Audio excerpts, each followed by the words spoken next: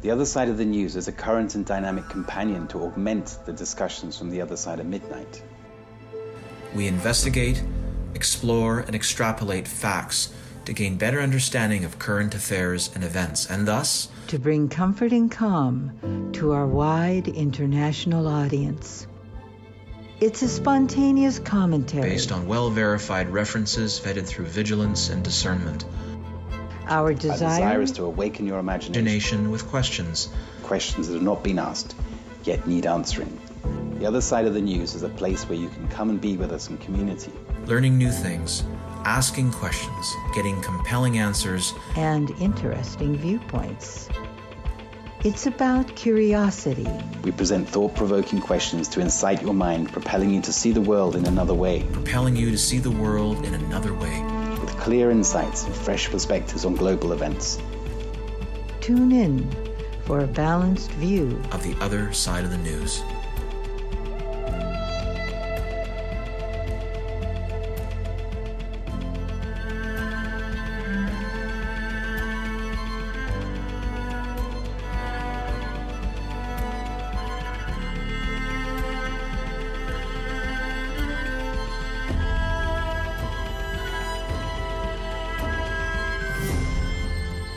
And welcome. My name is Timothy Saunders, and I'm one of your trio of co-hosts on this 84th edition of The Other Side of the News. I'm speaking to you this early morning from southwest Turkey, and will soon be joined by Cynthia from her infamous wheelhouse nearby the Golden Gate, and Annetta Driscoll, who is also currently in the Bay Area. This show is entitled The Deteriorating Narrative. Much has happened on the plandemic radar since the transition from 2021 to 2022. However, I feel a new sense that people, in general, are not so easily buying into the latest moronic wave of Omicron propaganda. And as a result, have become more defiant. As each successive wave of bullshit is issued by the puppet masters, or minority as I prefer to call them, supported by their weak-minded puppet leaders, and aided by their mainstream and social media prostitutes, the less convincing this already flawed story becomes. Have you taken the time to sample the feedback to established government bodies, media houses, and so-called influential companies on social media? The majority that still permit comments are very distrusting and negative regarding any topics that support the pandemic narrative. Further, selected renegade doctors and figureheads are starting to make more frequent appearances on mainstream and social media, however short their time slots are. During the transition from 21 to 22, Dr. Peter McCulloch and Dr. Robert Malone appeared in several separate in-depth interviews, and a number of movies were released, including Don't Look Up, which featured a number of reflections about the current state of humanity. And while many lockdowns were not ultimately enforced over the holiday period, allowing families to finally come together, many countries seem to continue in their brutal attempts to lock down, spy, and control their citizens. I would therefore suggest the key watchword this year is discernment, as I believe the minority has opened a new box of tricks to assist their ongoing mass formation psychosis and DNA-altering experiments on humanity.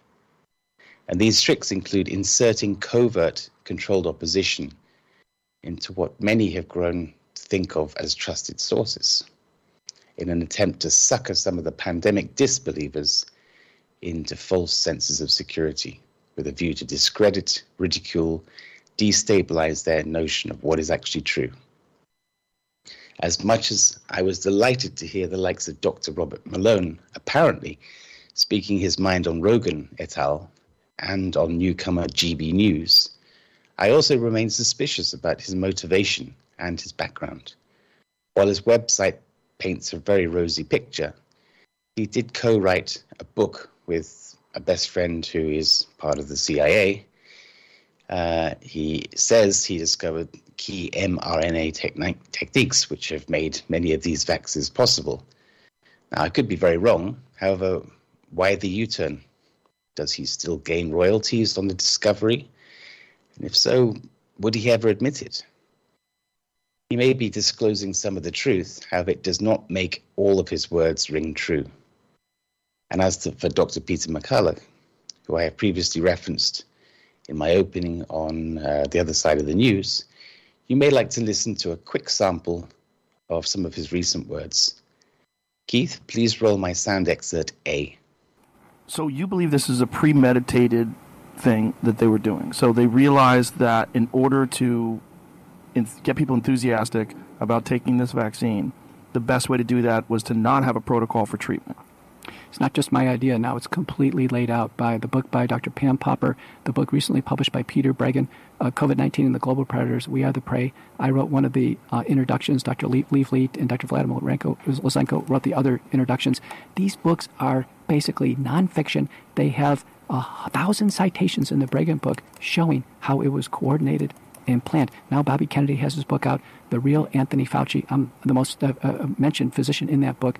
I can tell you that if you want to find the evidence that Moderna was working on the vaccine before the virus ever emanated out of the lab, if you wanted to find the collusions and the operations between the Gates Foundation and Gavi and CEPI and Pfizer and Moderna and the vaccine manufacturers and the Wuhan lab and the National Institutes of Health and Ralph Barrick and University of North Carolina at Chapel Hill and how all this was organized, if you want to see the Johns Hopkins planning seminar called the SPARS pandemic in 2017, where they had a symposium. People showed up. They wrote up their symposium findings. They published this. It says it's going to be a coronavirus.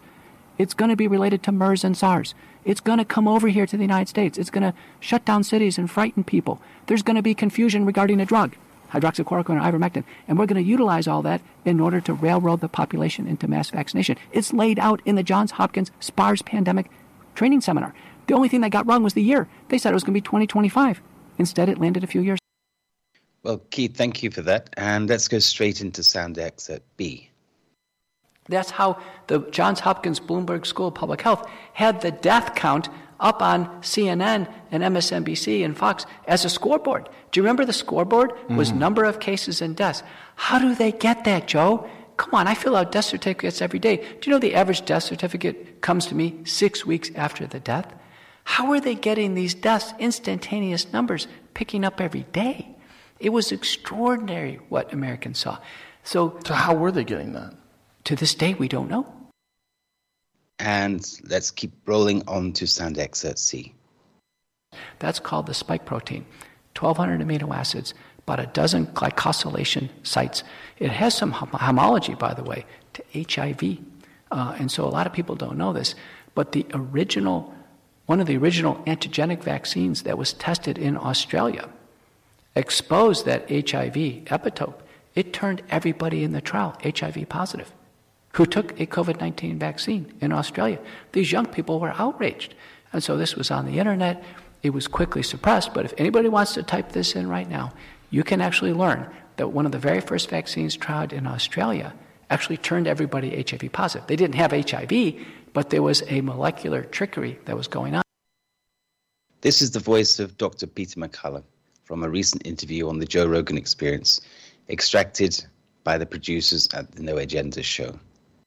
I believe these mind sparks set a suitable foundation to catalyze our discussions tonight as we continue to investigate deeper into this tyrannical COVID bombshell. Are you sitting comfortably? You may find us at www.theothersideofthenews.com, where you will see quick links to our independent Rumble and Telegram platforms, details for each show, which include links to our bios, show items, references, and selected research. As usual, there's a huge collection of information to read, watch, and listen to, most of which has been handpicked from independent sources. I urge you to study them and even download your own copies sooner than later, as the censorship robots work around the clock to rewrite our history in real time. During the last week, we have been swamped by another batch of remarkable events and headlines reported in the news. To discuss, validate, and present each topic in correct context could all too easily fill up the entire show by itself, as the other side of the news is not per se a typical news show, and in order to make the best use of our available airtime, we should plot a direct course to greet the rest of our team and kick off our discussions.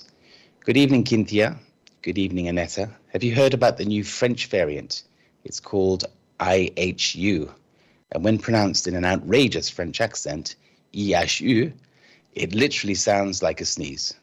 I guess the French prefer onomatopoeia to the Greek alphabet. Well, Are you I'm there? sure Annetta may have heard of that. I haven't, but oh my gosh, it would doesn't surprise. I actually did, but what I heard was the translate to "I hate you" is another popular way to say it in English. Well, that also works. So, yeah. It does. Go ahead, Cynthia. Well, I was listening to your wonderful opening, Timothy, and I had to reflect that in the last 4 days, I've lost 2 dear friends to an unusual heart failure. And of course, they were both vaccinated. And I have another dear friend who's suffering not because he's been vaccinated, but possibly because he's been exposed to those vaccinated. So I'm not feeling very up at this moment. Yeah, I'm just taking a deep breath and knowing that eventually light will prevail, but we're walking through the valleys of the shadow of death. That's how I feel about it. That's what I'm seeing. So, Annetta? Yes, well, there's a lot that's happened. I too I lost a friend yesterday, not to heart failure, but because it's a long and awful story, but she was taken into a hospital because she temporarily lost consciousness while she was out of town and got locked in a hospital, and they killed her, essentially. And I don't want to go further than that right now, but that's what happened. And a half hour before the show, one of my dearest long-term friends lost one of her very good friends right before the show. And again, these are all, well, the one person wasn't vaccinated, but my other friend was. So the count for me is getting close to 20, and it's not like a count I want to keep, but it's hard to not miss it. And it's also, I think that this is part of the crumbling narrative that we have, this disintegrating of this, because like this week, many people heard that insurance actuaries are starting to come out and say what the real numbers are. And of course, they have the real numbers because they're the ones having to pay out. They're the ones that are knowing what's on the death certificate, when the date is, and whether they're jabbed or not. So these are very real numbers. There was a CEO out of Indiana who started the ball rolling and said that it was more than 50% increase over last year. And now many others have stepped forward with much higher numbers, one being 67%, and I believe the other one was almost 79%. And the only reason I can come up with in my mind, I don't know, I haven't researched it, but is that maybe they have a different demographic that they're marketing to, which would cause a difference like that. Or they may be in certain states that have higher levels of vaccination rate. That could also be. Whatever it is, there's an awful lot of evidence coming forth about this that's very disheartening and very difficult. And I've said it before, and I'll say it again, that we are in a war, and there are casualties, and people have been given a choice, the weapon of choice. And, we're in this place. I feel, of course, as a human, badly, very badly, that this is happening. But this isn't, unfortunately, not too much of a surprise for anyone who's been tracking this. And but there's a reason for it, and I wanted to get into this because it's very significant. There were 2 shows on the Joe Rogan show this past week. One was Dr. Robert Malone, and one was Dr. Peter McCullough. There were a couple things that are very interesting about that, because McCullough talked about mass formation psychosis, and it literally nearly broke the internet with people doing research on it, what that is that he was referring to. That's one thing. And another thing is that this show actually took us into a place of the mass media. 1/3 of Americans actually listen to those shows. So it was very it was very significant in that actually broke through almost the echo chamber that we have out here with the 30%. And I'll get into that 30% in a minute, but we have this situation here where we do have this mass formation psychosis. Before I go there, I wanted to say something because it has to do with the comments by Peter McCullough in Timothy's opening, that the emergency use authorization and the reason that we were given no other solutions, people need to be aware that that emergency use authorization was not available until unless there was no other solution. They had to wipe out all other solutions in order to get the EUA on the vaccines, which are not vaccines, or they're gene altering drugs. Let's not call that. That's not what that is. It is not a vaccine. The other thing is that there's no money. Of course, there's no money in generic drugs, and of course, there's no genocide. Most importantly, in the very well-known hydrochloroquine and ivermectin, no matter how much they tried to discredit it, understanding that they had dosages that usually are between 400 and 600 milligrams. They had opening dosages of 2,400, and they kept going. And these were very sick elderly people, and they basically poisoned them so that they could discredit hydrochloroquine and ivermectin. So this is stuff that you should know going into this. Also, the HIV hepatitis situation. The hepatitis stuff came out. I think it broke today. The news broke today. It might have been yesterday. I might be a day off, but that they are finding that people that have this are also testing positive for hepatitis C, not only HIV. This is not a mistake. These things are built in. We've been talking about this. I remember our guest, Dr. Judy Mikovits, was talking about this way back. Many of these things we've talked about on the show. So now all the evidence is coming forth. And so people think, well, why is it that we can't process this? What is the cognitive dissonance that's going on here? And why is it so hard for people to grasp this when we've got the VAERS, and if you're new to this show, that's the VAERS is the Vaccine Adverse Event Reporting System. That is a FDA CDC collaborative project. Harvard, and there's one other study I'm not remembering right now, but they say that the reporting is 1% to 5%. I will tell you that it's going to be on the low end of this because people are in such denial. For example, all of these people that we had talked about just now with Cynthia and myself losing individuals, they have not been able to, their family and things, they're not able to admit that what's really going on. So the reporting is super low. But let's just say that the reporting is happening and give it its 1%. We've had, as of today, because they change every Friday, 1,227 reports of adverse reactions.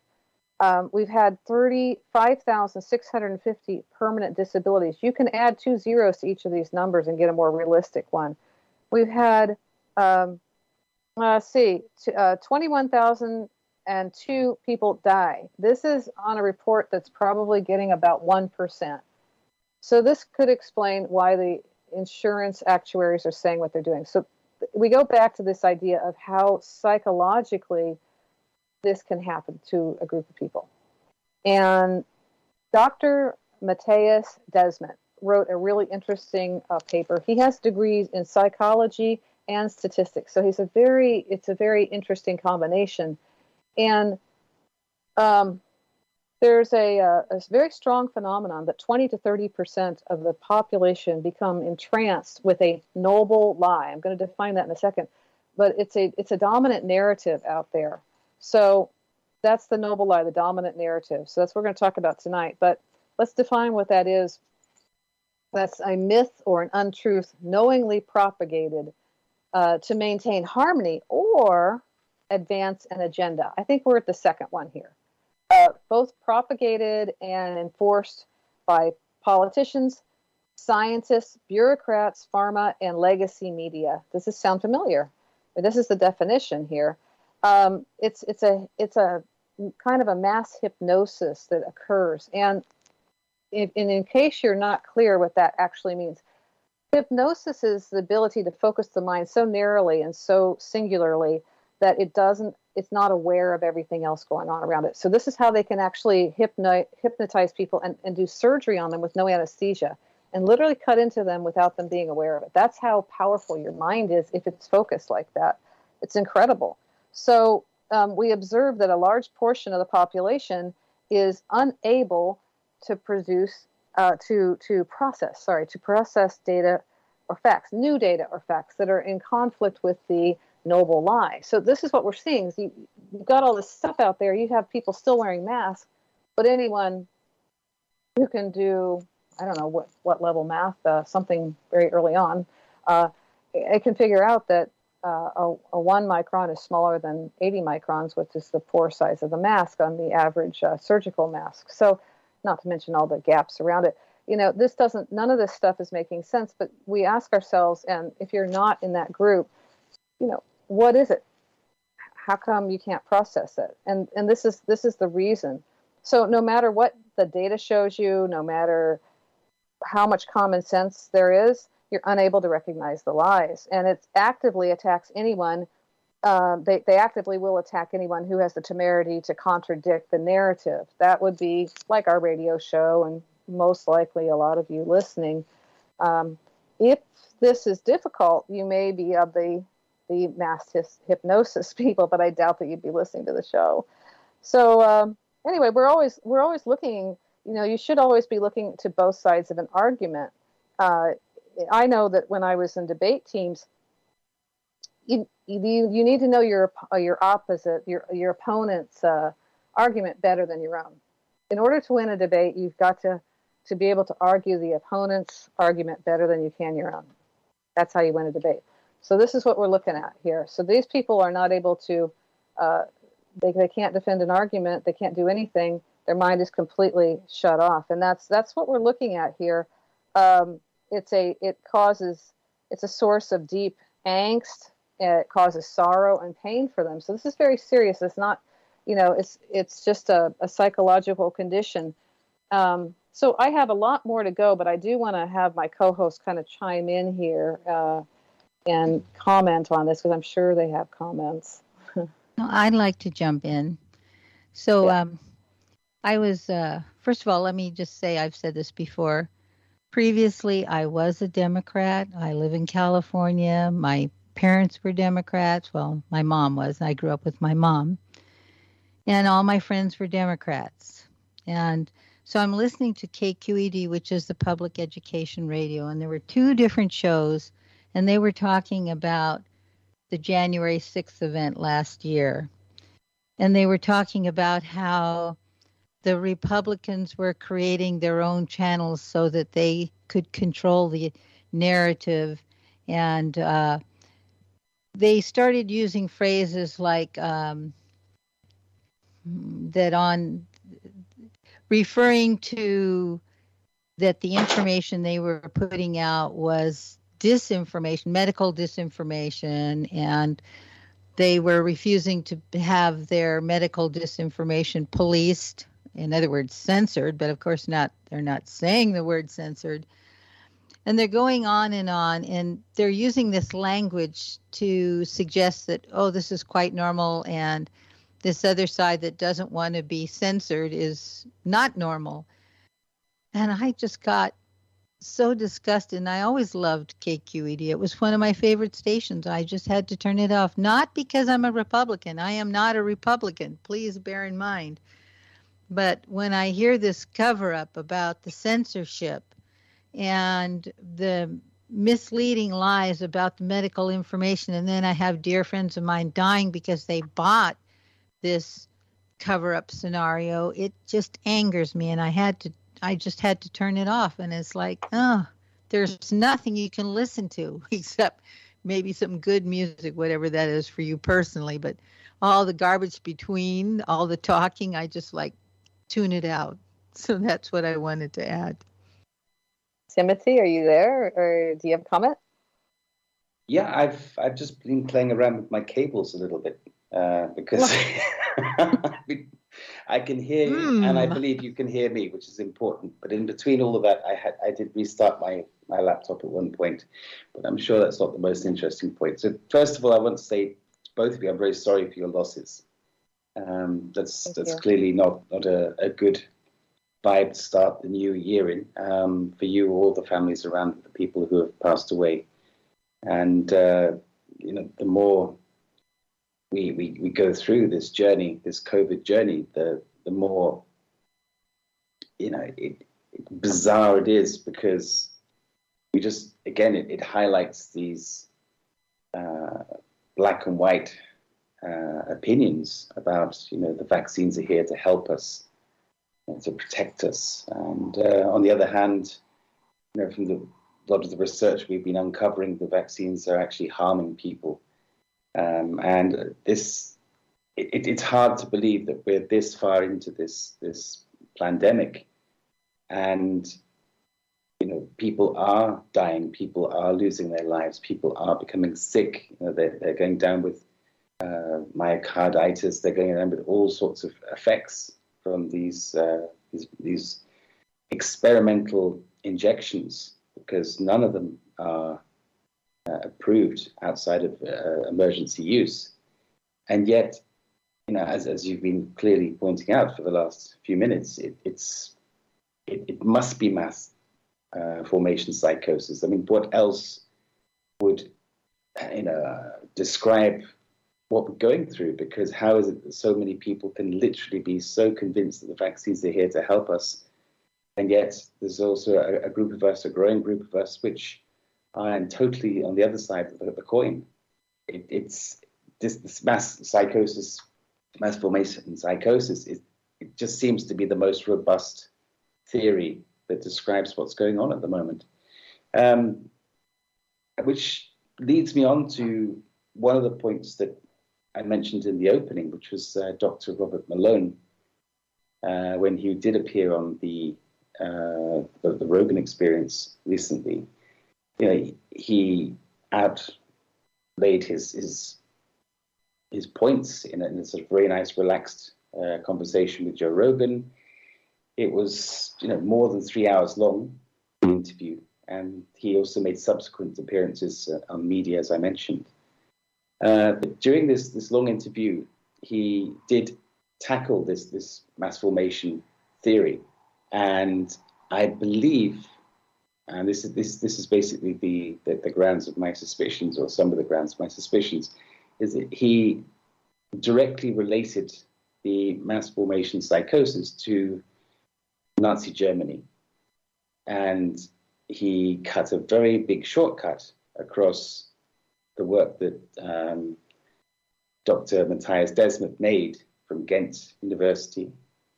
And I think that he would be an excellent guest if we could ever break through the layers of tape. And I know he's become a very busy man at the moment, but I think he would be a guest I'd like to put on my wish list for 2022 for sure.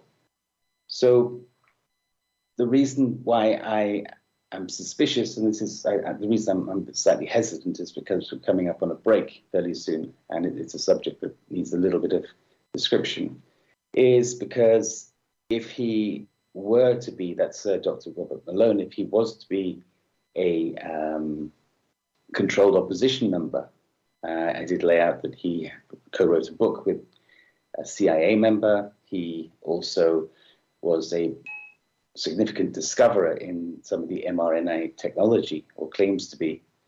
And as a result, does he actually get royalties? Nobody talks about that part. So I may be completely wrong on this. But on the other hand, let's just say, for example, he is planted in, he is put there for us to, or some of us to think of as a light in the dark. And then at a certain point, he makes a U-turn. Then that would cut a lot of the, can we say, the truth seekers off from their reference point. As I say, this is a longer point, so I'm going to pause here, and we're going to go to break. You're listening to The Other Side of the News, and the title of this show is The Deteriorating Narrative. And this is Timothy Saunders, co-hosting with Cynthia and Annette Driscoll. We'll be back after the break.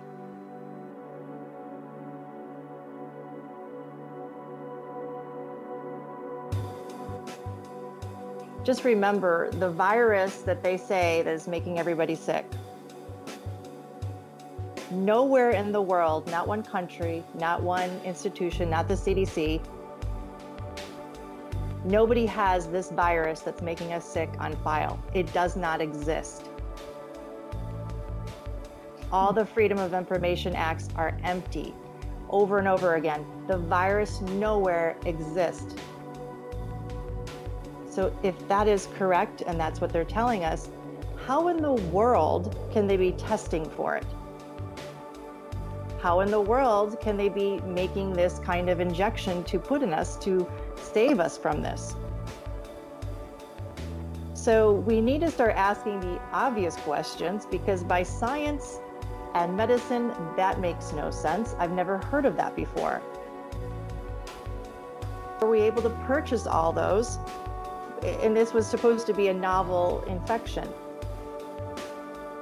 You start looking at the big picture, you start looking at everything, you'll find this is actually a planned pandemic.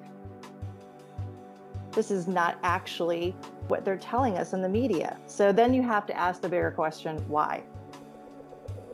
So we have to look closely into this, and what's very concerning is that none of the manufacturers or our governments will allow any of us to analyze the vials.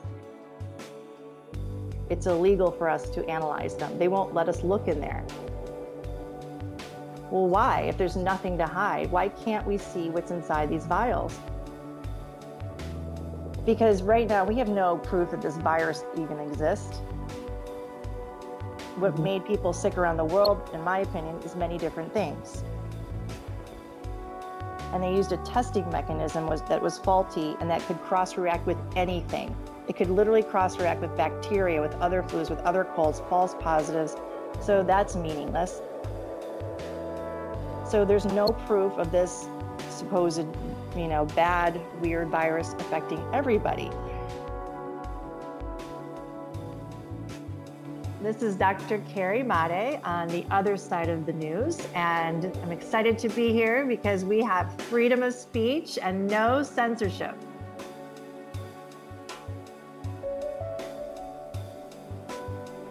And welcome back to the other side of the news.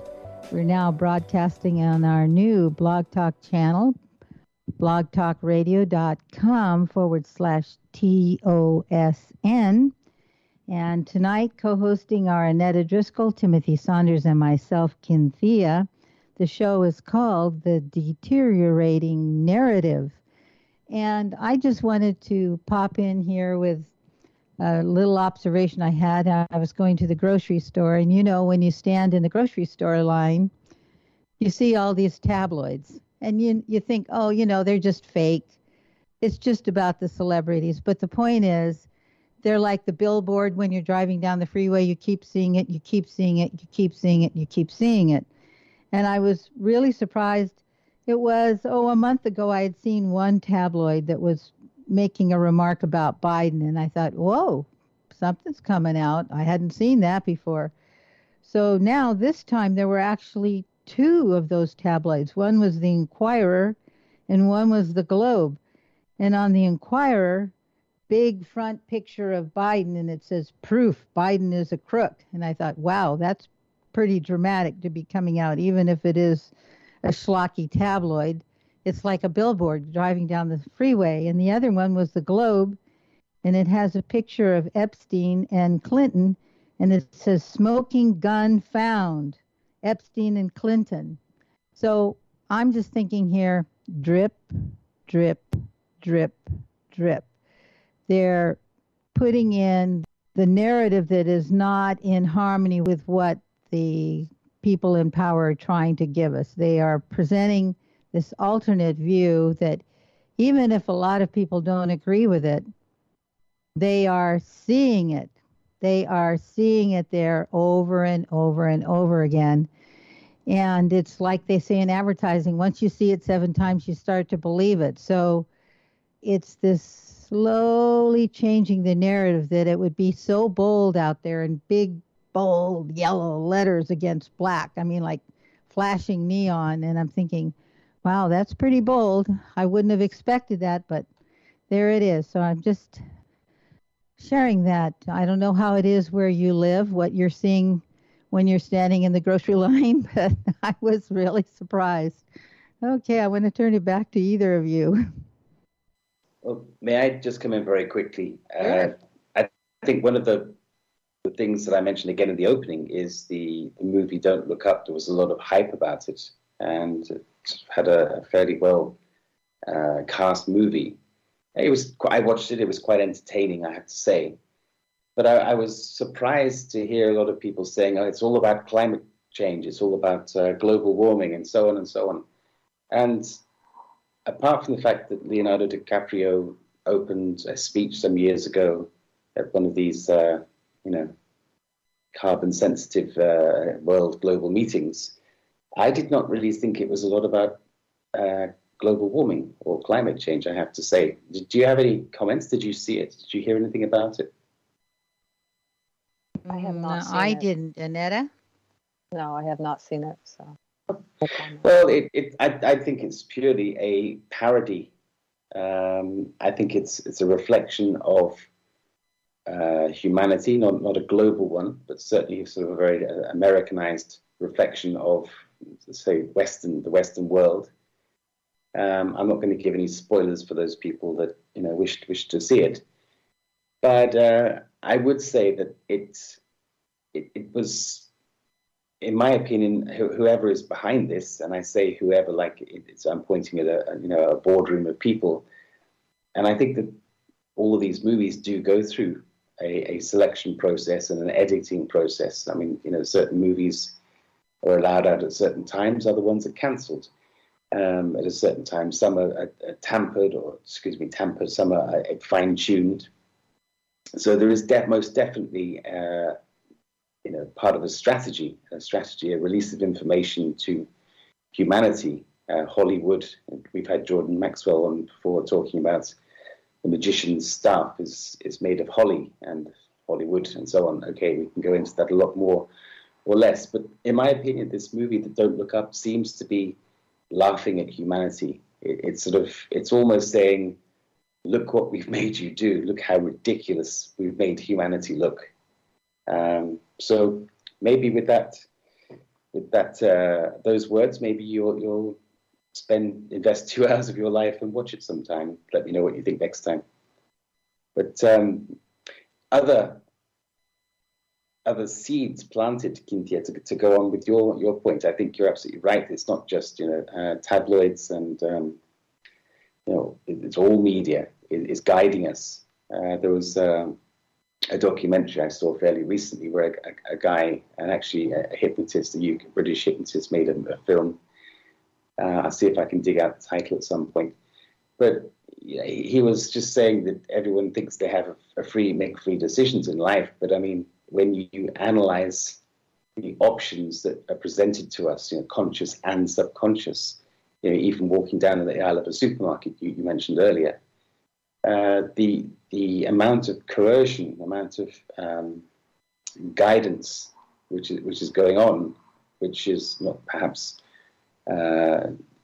immediately in our awareness, is substantial. And at the end of the day, it really is amazing how many free choices we actually do make in a day.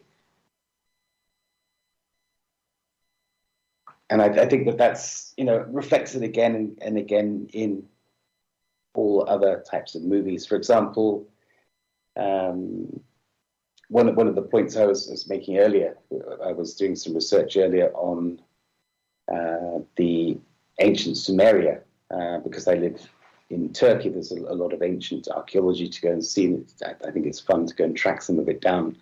There's less of the Sumerian variety where I am, but there's a lot of ancient archaeology to be seen on sort of mountain tops and cliff tops and so on, and you take trails.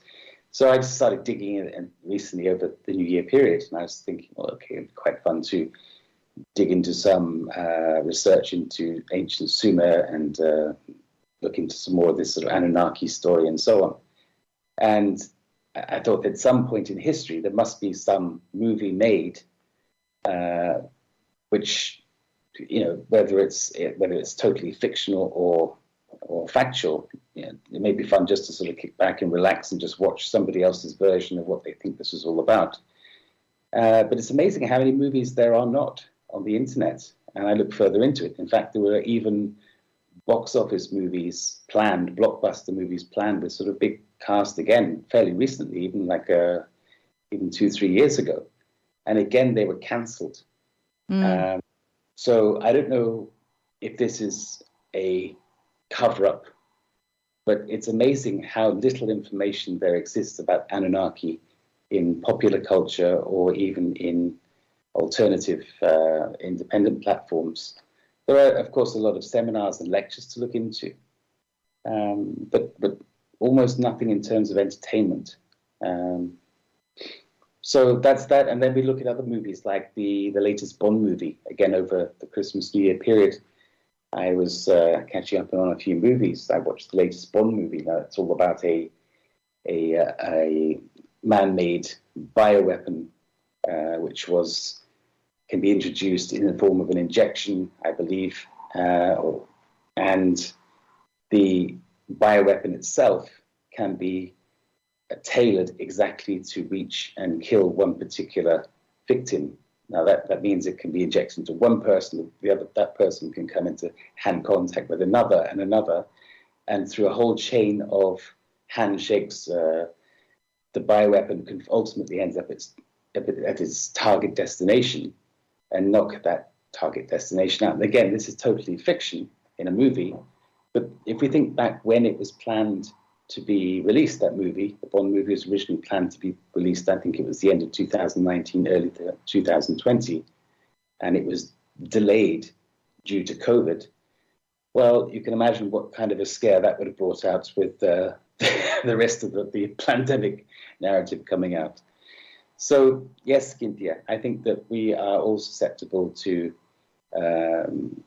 subliminal messaging and obviously complete and utterly overt messaging as well. Mm-hmm.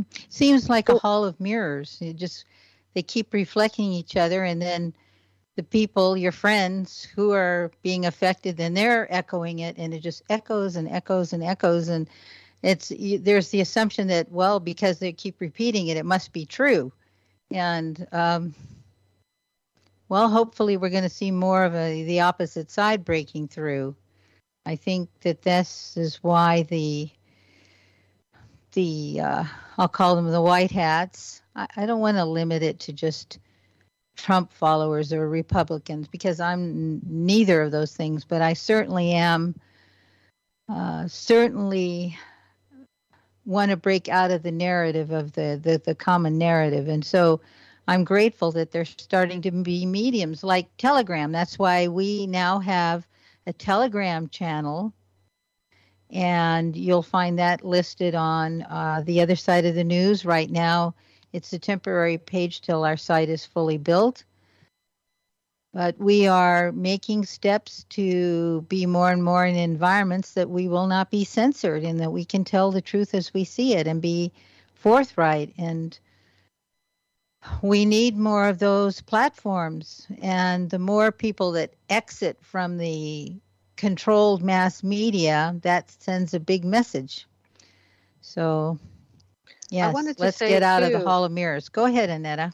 Yeah, I wanted to say about the movies being canceled or the movies being scheduled to have certain release dates and being scary.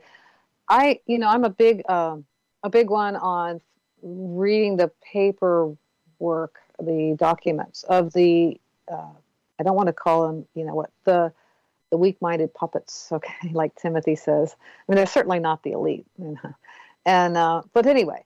They do publish all their crap, and they let us all know, because that's part of their pact. This is a religion, remember. It's a cult religion, and they have an agreement that they have to disclose their stuff before they do it. So they do. And this agenda that we're on was based on a timeline that was affected by several things. One is it's based on the heavenly bodies above us. In other words, the stars. They are big into that. It's big in their numerology, symbology, and all that. They follow certain things. The other thing that they do is that they had this timeline that was based, that had to come out at certain times. They had a plan, and it involved Hitlery, okay? And she was supposed to come in at no matter what. And they didn't have a plan B.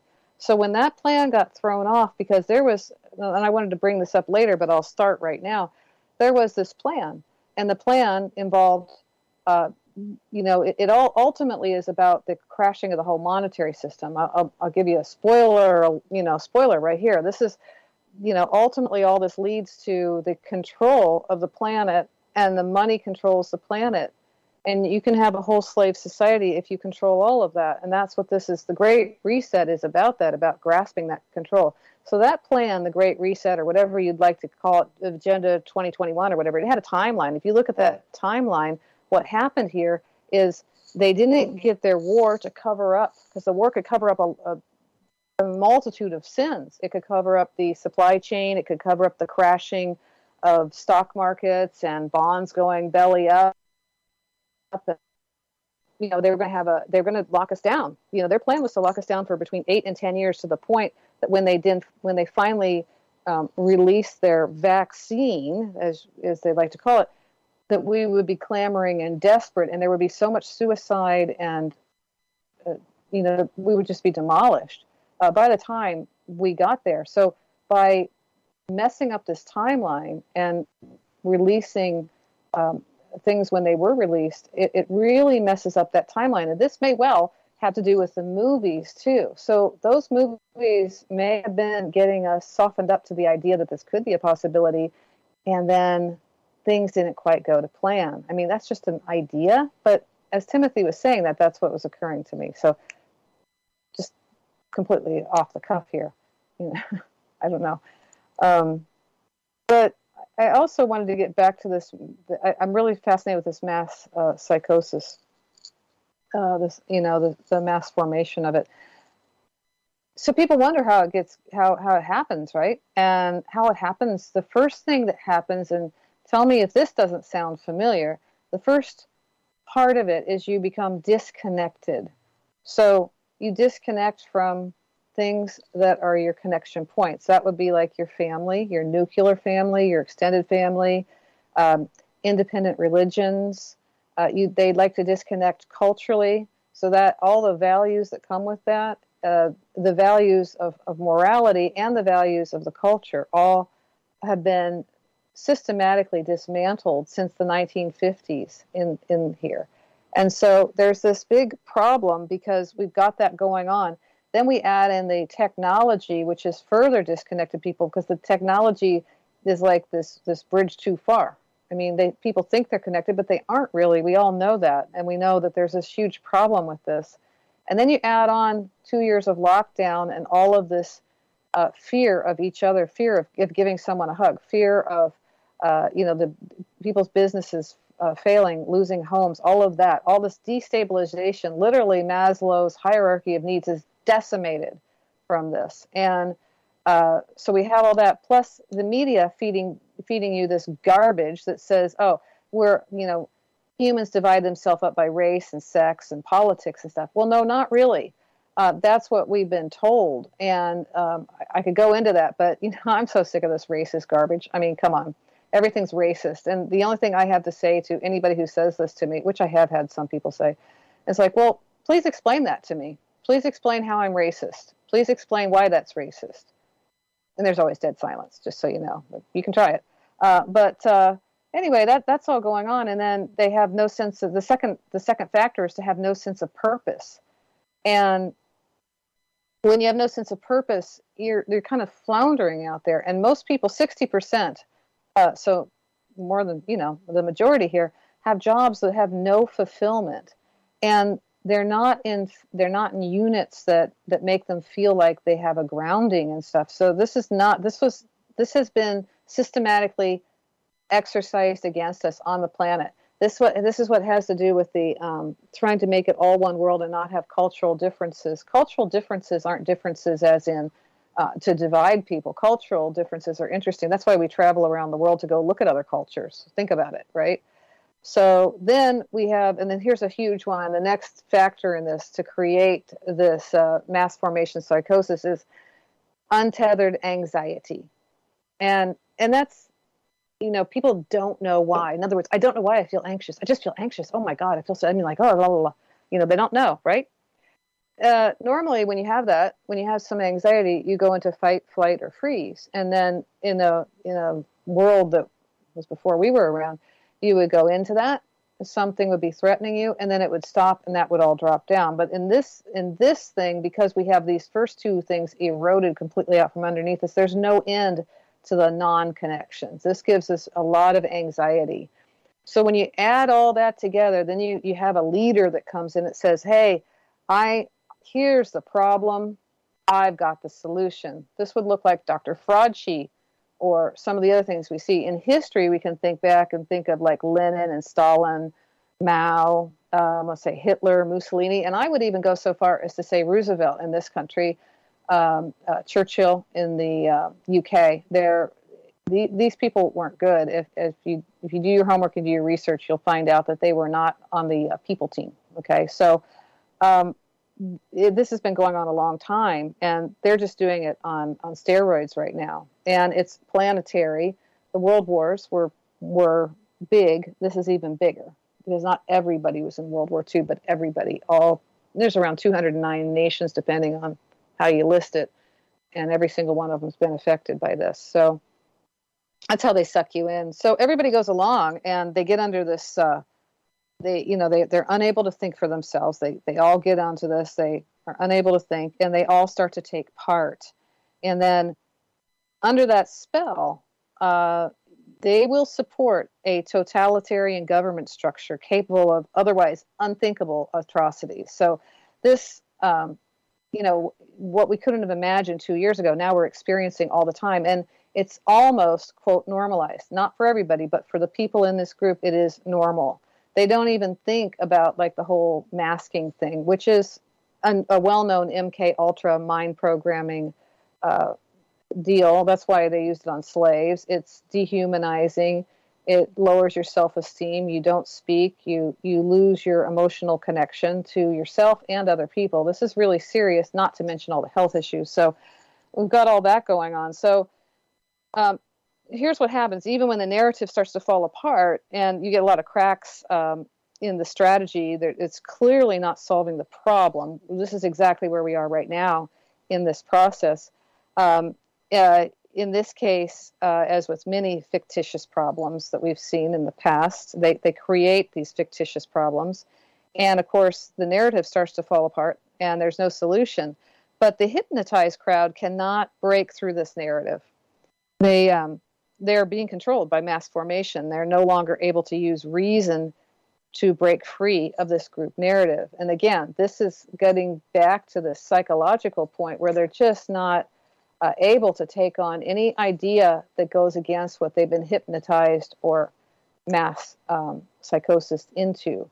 So we have a great example, like Timothy brought up, in that from the interview, we have the Holocaust Germany. You can shortcut because everybody knows what that is. And what's interesting about that is the same thing here. Who was the most likely to go along with it? The highly educated went along. They're the easiest, and we've talked about this on the show before, why this is in general. It doesn't mean every highly educated person does go along, but it's easier in general. They have fear and brainwashing, and it's very dehumanizing. So these quote leaders, what I call these installed puppets, like Trudeau. Everyone knows he wasn't elected. So he calls the unvaxxed racist and misogynistic extremists. That's really interesting. I mean, does he even know what he's saying? Is he that moronic? Maybe he got the Omicron.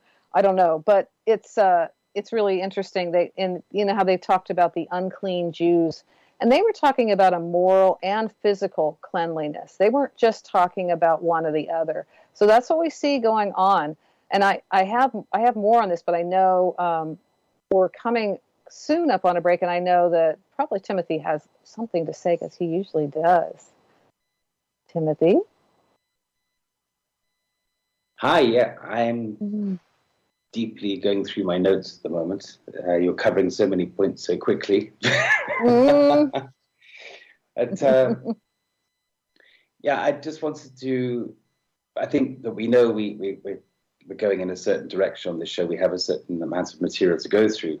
And I just just before we forget, before we detach too far away from it, I think it'd be quite fun to go back to the reference to Ghislaine Maxwell, because that was that was a result this week. I heard that she was sentenced to 65 years, I think it is. Is it 65 year sentence? And also, strangely, all of the material and evidence and files will also be locked up and kept perfect secret for, is it the same amount of time? Is it 65 years? Yeah, something like that. And what's interesting there, too, is I think they're pushing for a mistrial because now they're saying that the jury wasn't okay.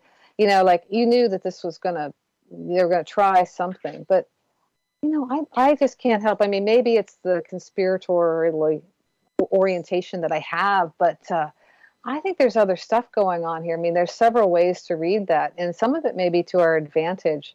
And I mean, it would take more than the little bit of time we had before the break to go into that. But you know that she has another trial in the, it's somewhere in the Caribbean islands. I'm trying to think. I don't have that right in front of me, but that's starting immediately upon the sentencing of this trial. She goes into another trial in the Caribbean. So. Well, I just have to say it makes me really mad that they're going to lock up that information. It's like locking up the information about the vaccines. It's just like, how are they getting away with it? It just pisses me off there. Because we have a completely corrupt court system. I mean, it's totally compromised. And that same court system is the foxes that are guarding the hen house. Those same judges are the ones that would be, listed. But don't worry, because John Durham's still out there with his over 200,000 indictments. That's indictments from grand juries that's still sitting there. Believe me, it's not over till the fat lady sings, and she's far from it. So, and it's a worldwide thing. Remember that Prince Andrew, by the way, Prince Andrew's stuff isn't, they're going after him. He's the sacrificial lamb at the moment. So. Yeah. That's true. Yeah, I saw a cartoon that did bring a smile to my face the other day. You have to go back a few years, the Love Is cartoons. And then there was like Love Is ... And then there was a comment that sort of brought a smile, usually with like two figures. I saw a cartoon with Epstein and Ghislaine together. And the comment was, Love Is ... finishing each other's sentences. And I thought that was quite apt, really, but not the most appropriate maybe right now, but it did bring a smile to my face. But yeah, sure, this is, they literally are getting away with murder. It's amazing where that comment comes from, and a lot more. So why the secrecy? I mean, surely if bringing justice to these people, to the public, to the victims, to the families, then why on earth would you want to cover it up? Unless, of course, it would implicate an awful lot of other people, and also people in high places, of course. Yes, well, that would be the reason, wouldn't it? Well, but I think we're going to see it. I'm very optimistic about it, and there's a whole bunch of theories on this, but I don't think it's over yet, not even close. So that's where I'm going to stay with that. Well, what we are close to is the break. Would you like to take us out, Vanessa? Sure. All right. So you have been listening to The Other Side of the News. Tonight's show is The Deteriorating Narrative, and it is with my co-host, Timothy Saunders and Cynthia, and myself, Annetta, and we will return shortly after the break.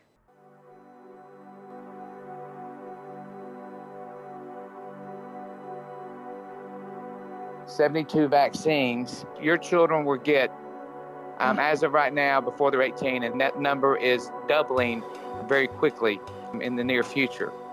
And guys, the thing that bothered me so much is I had no idea back then in 98 that there were a lot of people talking about vaccines.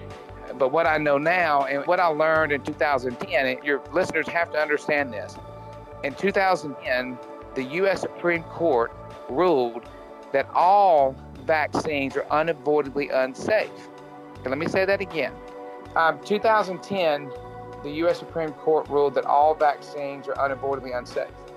This should be very eye-opening to anybody out there, because what they're telling you that now is if you vaccinate your children, you have to deal with the consequences, because they just told you that all vaccines are unavoidably unsafe. And more to that now, in 2018, Robert Kennedy Jr. and Dale Bigtree put in the Health and Freedom of Information Act to have the safety studies released, okay? If your listeners don't know this, in 1986, Ronald Reagan passed the Vaccine Injury Act, which said the vaccine companies are exempt of any and all liability. But Reagan said, look, if we're going to give them blanket liability, we've got to at least make them do safety studies every other year. Not every year, but every other year. So they sued to have those safety studies released. And we've always heard that vaccines are safe and effective, safe and effective, safe and effective. But when they got the report back, it was 100% empty. Not one single safety study has been done on any of the vaccines since 1986. And this should be very, very, very disturbing to all you guys. And that's what began to wake me up as far as vaccines, were my children back in 98, when the medical doctors couldn't give me the safety studies. Guys, this is Christopher Key. Never forget it. It's Christ Ofer. Christ is in me. He's in my name. Never forget my last name. It's Key, K-E-Y. God's given us the keys to unlock the doors that Satan never wanted unlocked, and we do it for our children. I so enjoyed the show tonight. The other side of the news is beyond fabulous.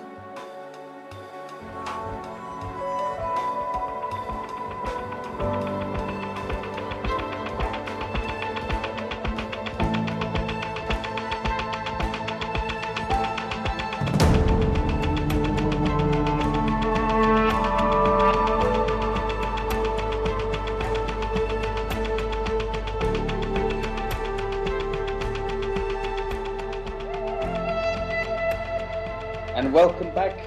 You're listening to The Other Side of the News. I'm Timothy Saunders, and together with Annetta Driscoll and Cynthia, we are hosting tonight's show, which is entitled The Deteriorating Narrative. Now, Annetta, you want to go to a point before we go on to the next subject? Yes, I do. So I wanted to finish up with this idea of mass formation psychosis, because I think it's really interesting. So the question, and we've brought this up on the show many times, what is it that makes some of us not conform or not think that way? And the answer is, we don't know. We don't know exactly what it is, but we do know that about 30% of the population will fight against the narrative, and they are not brainwashable. So this is just something that we know about humans. We know that they are more individualistic, and they are not swayed by groupthink. By the way, groupthink is not the same thing as what we have going on here, because groupthink can actually be countered with facts and figures, and they can actually hear it. They have to go through the mass psychosis bit to not be able to hear any reality. So what we know is that 30% of the population is brainwashed, hypnotized, indoctrinated, whatever you'd like to say about that, with this group narrative. About 40%, interestingly enough, this is really actually the critical group. About 40% of the population is in the middle, and they are persuadable, and they may follow if there's no worthy alternative that's perceived by them. So that's why it's so important to talk to people and to keep going with this, because those 40% are actually, they're going to go one way or the other eventually, and you don't really want them to go into the wrong direction. And then the 30%, as we know, and most likely everyone who's listening to this is probably in that group, is the fight against the narrative, and they just won't have it. So the real danger is if they create a bigger problem. So you've already got a really hypnotized group, and they can go in and create an even larger problem, another problem. Oh, we have the solution. So that's what we have to really be on guard for. So the question here becomes like, what can we do as being in that 30% that are not in the brainwashed portion or the kind of don't know where they are portion? Is the biggest thing we can do is speak the truth in love. And it doesn't matter if you look at it from a biblical perspective, because that's what it says, or just a working rational perspective. It doesn't work to come at them without that. And I've talked about this a lot before, just because it's something we can all do, and that is to ask questions. So, did you notice, or are you aware, or things like that, trying to come at it from a gentler place, because as we know, if we butt heads, they're not going to listen. These people are already really under the spell. And so another thing that we need to do is bring them into, building closeness, togetherness, and shared values. This is something that the cabal has eroded out from underneath all of our cultures, and something we can actually create together. And, don't show them violence. That's another thing, show them love, not violence. Violence doesn't work in this case. Not to say that I don't have constantly violent thoughts. I do. I have fantasies about these really baddies, but the baddies aren't the people we're looking at. The people that are committing these crimes against humanity, etc., aren't who I'm talking about. I'm talking about the people that have been sucked into the wrong narrative, that they can't see the facts. And then the biggest thing is to show people a new path forward, because they don't want to stay where they were. That's painful. And so showing a new path, a new vision, a new way of being. And I'm not going to get into it right now, but I'd like to, probably in a future show, to talk about that whole idea of what we could expect to be creating. If we take the baddies out of the circumstance, what do we have left, and what do we need to build, and what do we want to build? So that's all part of it. But here's the thing. Remember at the beginning of this, I said that you can be, the whole reason that they have the control is this, and they create the slave system, is because of the money. And unfortunately, or fortunately, because it's actually fixable, it all goes back to the money. And if you ever want to figure out the truth, you just follow the money. But right now, we're under a fiat money system around the world. It's all controlled by centralized banking systems. And fiat money it's built on theft and lies and deceit. Inflation is built in, which is actually the devaluation of the currency, which, this idea of inflation has always driven me nuts, because it's not inflation, it's devaluation of your purchasing power with whatever you're using. And these notes, like in the United States, we have the US dollar. Well, that's not a US dollar. That is not a constitutional US dollar. I call them FRNs. They're Federal Reserve notes. They're a debt instrument.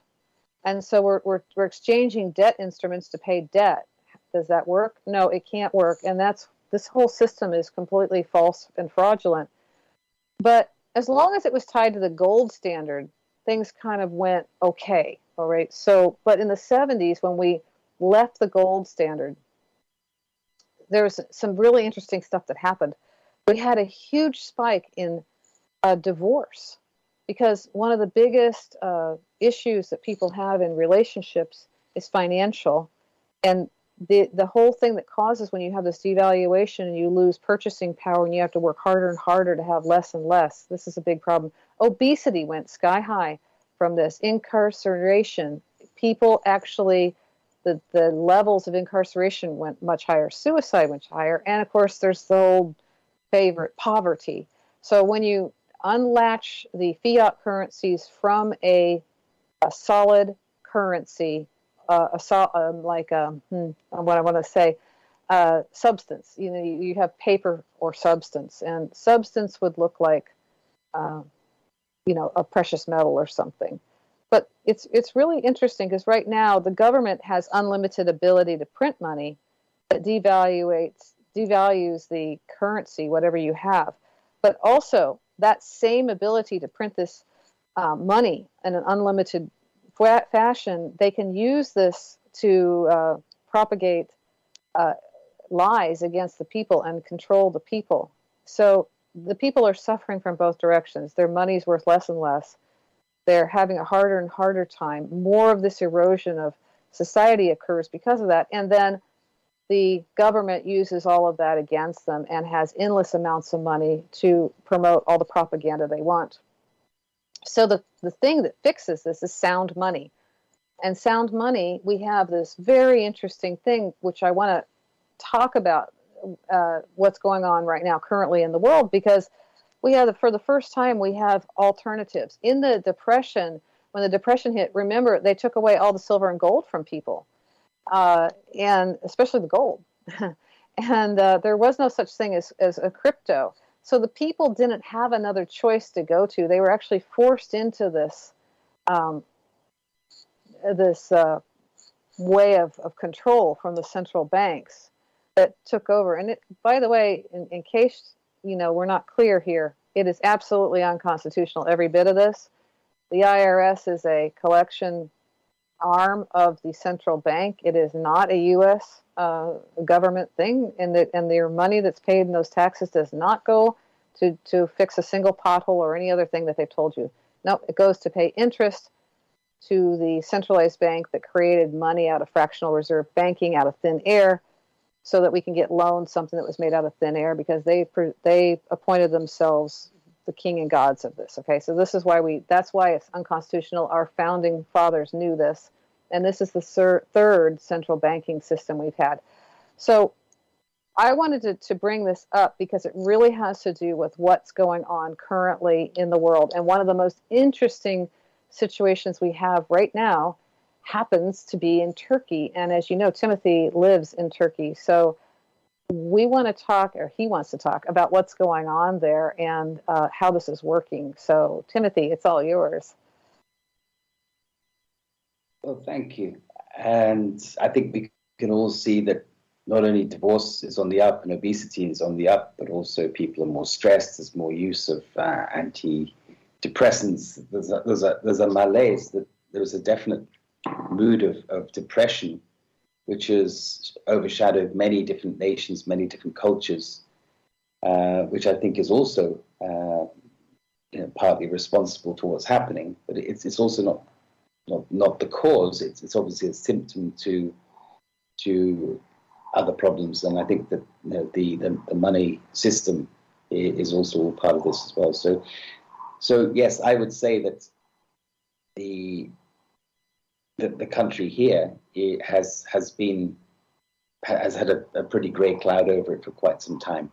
People are depressed, and then people do tend to look for escape.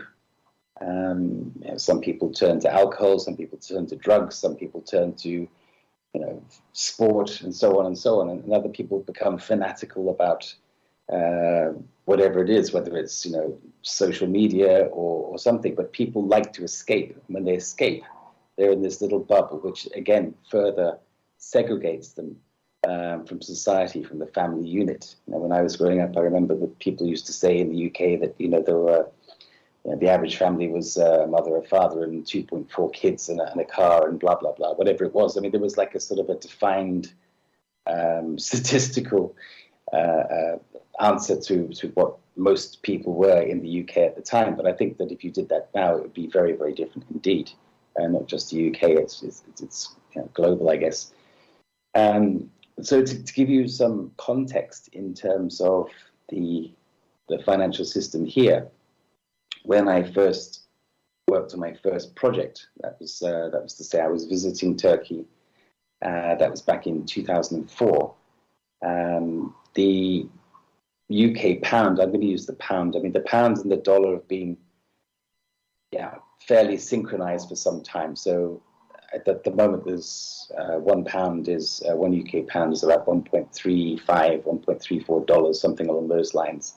And there have been ups and downs, but they are tied. I mean, that they're part of the fiat system, and people, whether we see it on the news or not, people manipulate currencies to their advantage. I mean people, but I mean specific people and organizations manipulate currencies, and the fiat group is all part of that, which grew out of disconnecting from the gold standard, as you say, go back in the 70s. So I'm just going to go into that as well. While, the Brits can be looking across the Atlantic at the US and saying, okay, well, the currency looks fine to us because it's still about $1.35 to a pound or vice versa, then that's fine. But the point is that especially since this COVID pandemic began, the currencies have been devaluing hugely. And, again, you may see on the news that industry took a hit because of, reduced exports due to COVID or whatever it is. But the point is that the reason why every dollar and every pound and every euro is worth considerably less as time goes on is because the weak-minded puppet leaders are printing money like it's going out of fashion. And I just took a quick peek at the US national debt, and it's up there knocking on $30 trillion now. Now that's a huge amount of money. When we started this show, it was obviously on the increase, but it's knocking on 30 trillion now. That's a lot of money. That's a lot of money to pay back. And considering the industry is not at its optimum at the moment due to COVID, it's going to take an even longer time, generations, to pay this money back, if it's even possible. So to go back on the point, every day our pounds and euros and dollars are worth less, but because they're linked, we may not see the fact they're worth less because money is being printed hand over fist. But when you take a country which is not necessarily directly connected to this group, the fiat group, then that may highlight a problem earlier than some of the fiat currency groups. So the Turkish lira, to go back in history again, in 2004, there were 2.6 lira to a pound, a UK pound. It doesn't really mean a lot to a lot of people, I guess. But it went through some changes over the last 20 years, 18, 20 years. It touched on various numbers. At some point, it went up to around 8 Turkish lira to a pound. Even last year, I think it was around 8 lira to a pound, 9 lira to a pound, something along those lines. But literally since October of last year, there was some big wiggles in the graphs, and November and December, things went a little bit crazy. Just before the Christmas period, there were almost 25 lira to 1 pound, which is a huge, massive devaluation of the Turkish lira. And over the Christmas period, in fact, I think it's actually since October, the Turkish government have been bolstering the Turkish lira by basically spending their foreign reserve, dollar reserve amounts in burning them literally in an attempt to stabilize the Turkish lira. And to be fair, it did take a lot of money, but it did stabilize. It went from 25 Turkish lira to the pound. I'm using the pound as my reference because that's what I've been watching more than the dollar. But it went back down to something in the region of, I think it was 15 Turkish lira in a matter of days. So clearly a lot of money was injected. There were a lot of rumors about where this money came from, but I think it's more clear now that there are, out of a certain amount, I think it was 30 billion US dollar reserve, has now gone down to something nearer to 8.5 or 9 billion dollar reserve, which may explain why the currency has stabilized. That injection sort of stabilized the Turkish lira for a certain amount of time. But the problem is it did not fix it because these are the symptoms. So now we're at the point where the Turkish government this week requested, I'm not quite sure how much of a request, or ordered, or basically let it be known that the main export companies of Turkey should sell 25% of their foreign reserves to the government. And as a result, frankly, bearing in mind that Turkish interest rates are low and inflation is incredibly high, I'll come to that in a minute, there is no other real source of income. So unless Turkey finds a new gold mine, a new diamond mine, a new oil reserve, a new gas reserve, it has to get its money from somewhere. So it's knocking on the door of industry, the export industry. And of course, it's the Turkish industry, which did actually have a booming year last year. It was something in the region of around $215 billion of export, I believe, which is a booming year, despite everything. Suddenly, 25% of the foreign reserves that these export companies were holding in order to buy wood, engines, import the various components they need for production, to therefore export. Suddenly 25% of that potential is now being held by the government, which means that these export companies are going to be crippled in the coming year, because obviously all of their expectations to buy, 10,000 engine components to build tractors, whatever it is, and then export them, those engines, they're going to have to order 25% less now. So that is a difficult pill to swallow, but clearly the Turkish economy is going to suffer, or the export economy is going to suffer hugely from that. Now, inflation, that's really what it's going to cost the average person in the street.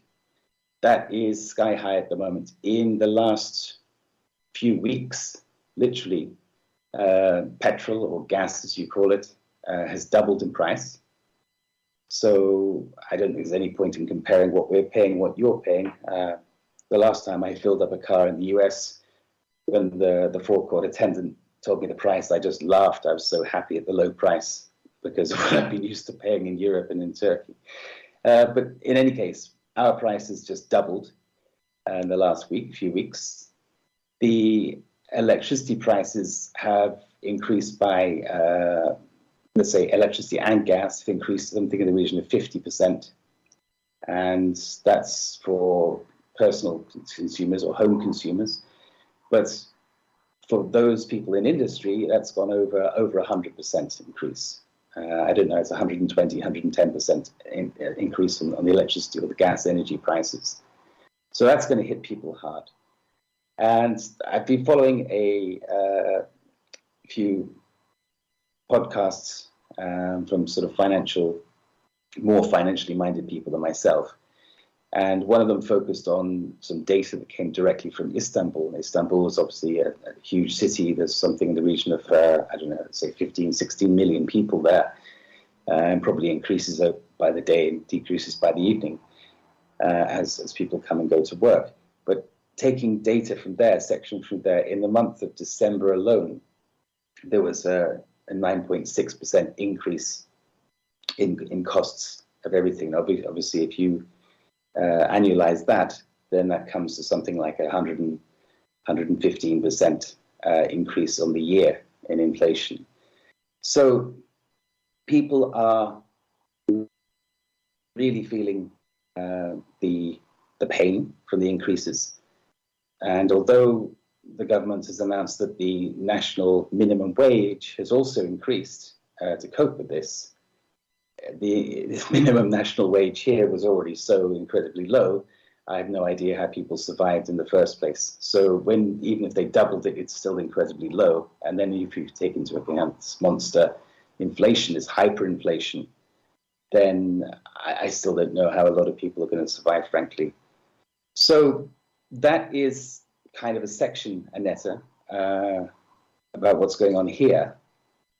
And I think the prognosis, again, it can all go different ways, but bearing in mind that the foreign reserve, the government foreign reserve, which was around 30 billion not so many months ago, is now probably less than 9. And if we project that forward, unless, as I say, they suddenly find a new gold mine, diamond mine, gas field or oil field, within the next, say, 6 to 8 weeks, then a friendly country is going to have to come and help, or let's say the International Monetary Fund is going to have to come in and sell a loan, I guess. It's good. Watch this space. Well, that's their plan, of course. That's the plan, is to force everyone into this situation. So, I want to get into it. We're coming up on a break, but do want to get into that idea that we have a situation where they had intended, from their own documents, to crash all of the economies. And basically, I think I said this last week or whenever we were last talking about this, about, it's like they pulled the pin on the hand grenade and now you can't put the pin back in, right? It's pulled. And so all of the things that they were going to cover behind, the supply chain. I mean, you've got a 25% reduction in being able to purchase parts, but you also have a supply chain problem, right? The whole world does. And this is all intentional. This was all to bring us back into this forced, basically, the inflation's so bad, the situation's so bad that we have to go to them. But here's the problem. They don't have the cover stories now, because their whole sequence of events they were supposed to cover. But now it's all out in the open what's going on. So the only mandates they have, and these are mandates that actually hold, unlike what they're using these other things for, they have in the U.S., they have to keep the inflation to 2% per year, annually, which, it's nowhere close, because it was 6.8 last month here. By the way, 6.8, but it doesn't include energy costs, it doesn't include housing costs, and it doesn't include food costs. I don't know anybody who can avoid those three things, but somehow those aren't in the cost of living. This is how they manipulate the statistics. If we look at the actual real thing, we look at the real prices like gasoline and electric and how much it costs to buy a pound of hamburger or eggs or whatever, it's a completely different story. And again, it's massive, massive inflation, which is just devaluation of our dollar. But, we're coming up hard on the break, but we do have this circumstance where Turkey, Turkey's in this really unique place, because they have said to their citizens, you may not use cryptocurrency.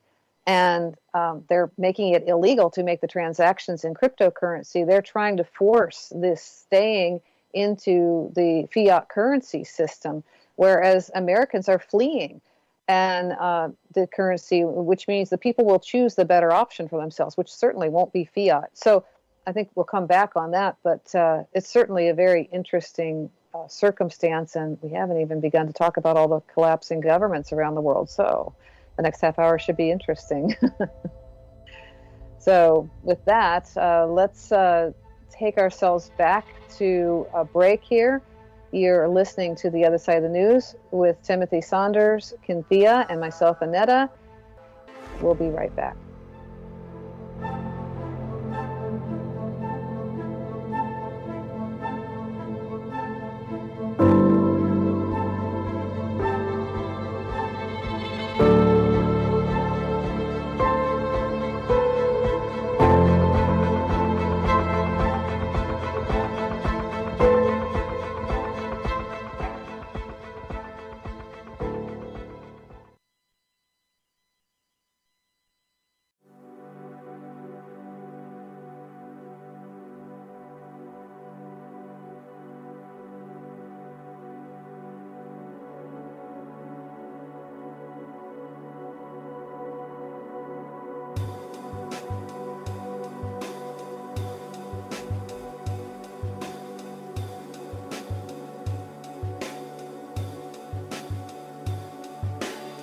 An article I wrote a couple of weeks ago that says, am I being selfish?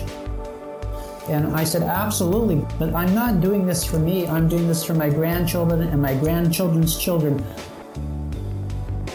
I see the loss of rights and freedoms. I've lived long enough to know what's happening here, and I cannot stand back and simply comply. I'm going to resist those measures with everything that I have, emotionally, psychologically, physically, legally. I cannot allow our rights and freedoms to be taken from us. We have to stand up for them. And this is where I say that we have to become adults. We have to stand up for our rights and freedoms. We can't ask for them.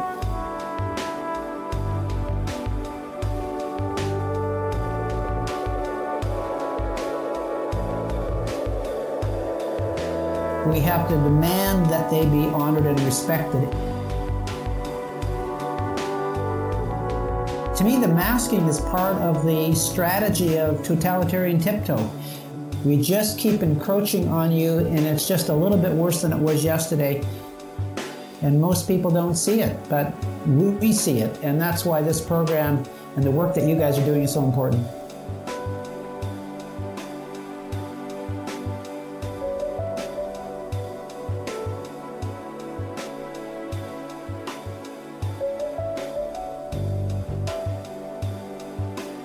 Hi, this is Ted Kuntz from Vaccine Choice Canada.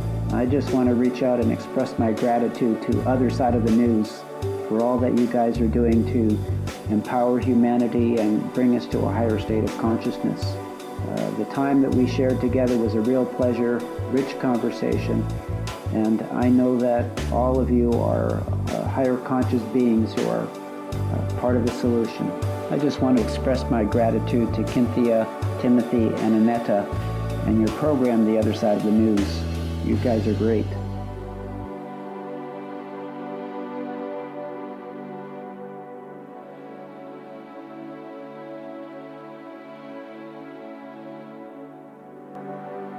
And welcome back to The Other Side of the News. Tonight our show is called The Deteriorating Narrative. And I just want to remind all our listeners that we are building a news website, theothersideofthenews.com, which currently points to a page on Richard's site, but we'll be moving to our own site. And we have a new Rumble platform. You can find it at rumble.com/the other side of the news, the other side of the news. And this conversation is really lively, back and forth. So much information, actually, I'm getting dizzy myself. So I'm going to bring back Timothy. You want to come on? Sure, thank you. And that's one of the things you just mentioned before the break, is that the Turkish government said that Turkish people may not use crypto. Now, I can totally understand that they may not want cryptocurrency to be used at the moment. And so, yes, Turkish people are being asked to basically hodl their Turkish lira and to focus on preserving the value of the Turkish lira, if at all possible. But that said, there are billboards everywhere for advertising Turkish cryptocurrency offices, sites, new websites, providers, what do you call them? And around me, there are also many new tokens. I mean, literally I live in the country. I live on the edge of a little village, but literally within 100 meters of where I am, I know that there's a crypto farm that is about to launch a new token in about a week from now. I see that because it's advertised on billboards all the way through the town I live in. So, there is definitely cryptocurrency here, and I think that we must come back to this word that I mentioned in my opening, which is discernment. Discernment is so important. There are thousands of cryptocurrencies around the world. I think thousands, anyway. But the point is that some of them are genuinely interesting. Some of them may genuinely be good investments, in my opinion. And a lot of them may not be.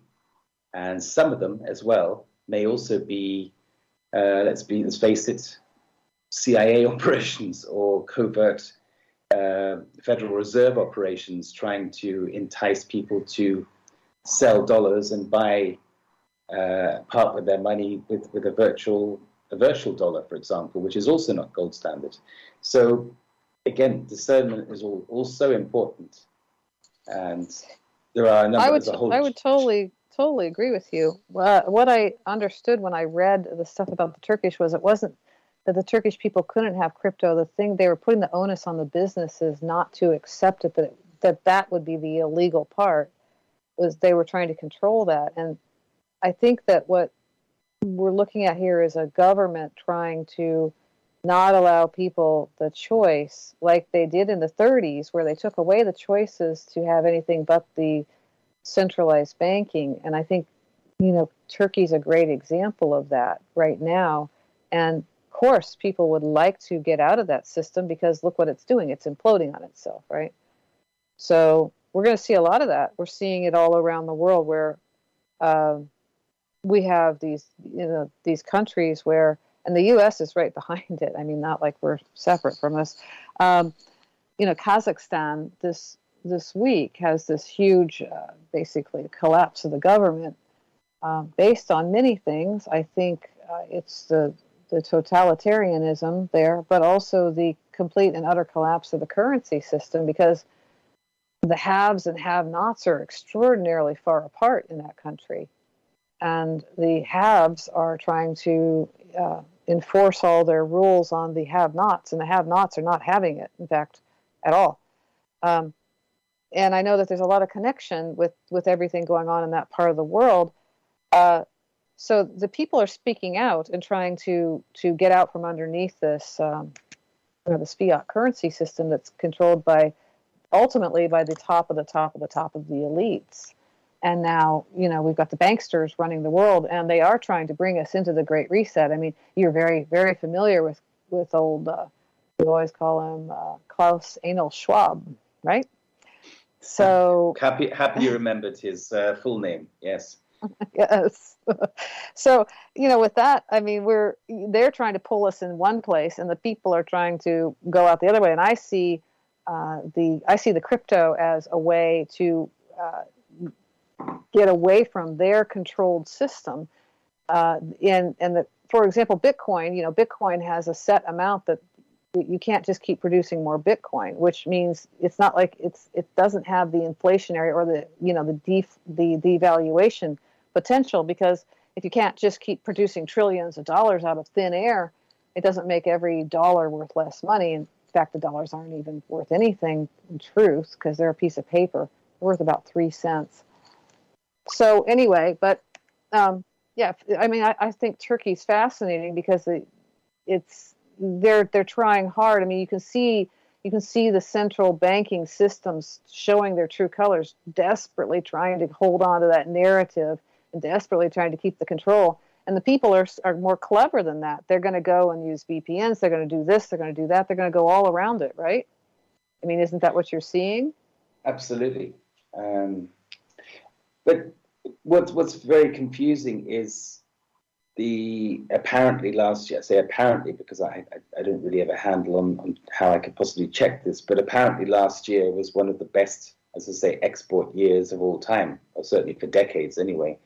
With some, so after a bumpy year, when the world was frankly, deeply affected by COVID, then it's amazing how it can go from that state to this state in such a very short time.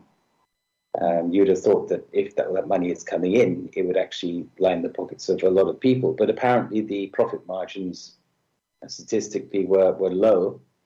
And Turkey has one of its main advantages is it has a fairly good, well-skilled workforce. I say fairly good; it's very good when it's properly managed. And it can produce luxury goods and engineering and all sorts of things. It's very, what can I say?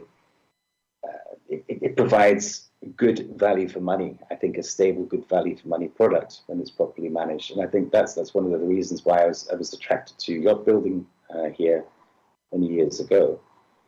But I going off subject a little bit. But the point is that if everything is peeling back to the minimum, I say profit margins are low, much lower than perhaps they are in other countries, and the labor price is low relative to other countries, then it's surprising how that one mode of transport, that one means of bringing money in, because tourism has not really been very hot for any country, I think, in the last couple of years.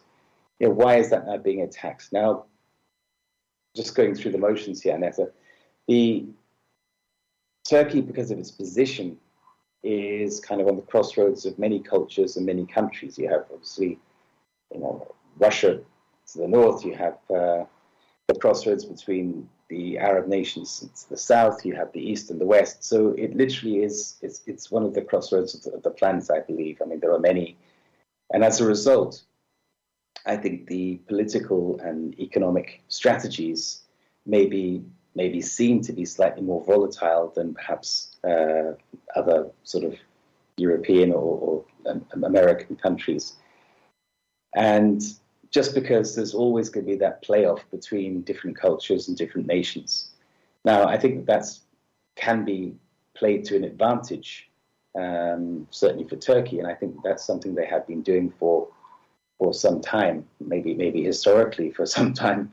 But the point is, right now, what we have is a borderless regime on this planet. We kind of think we need a passport to cross from this border to that border.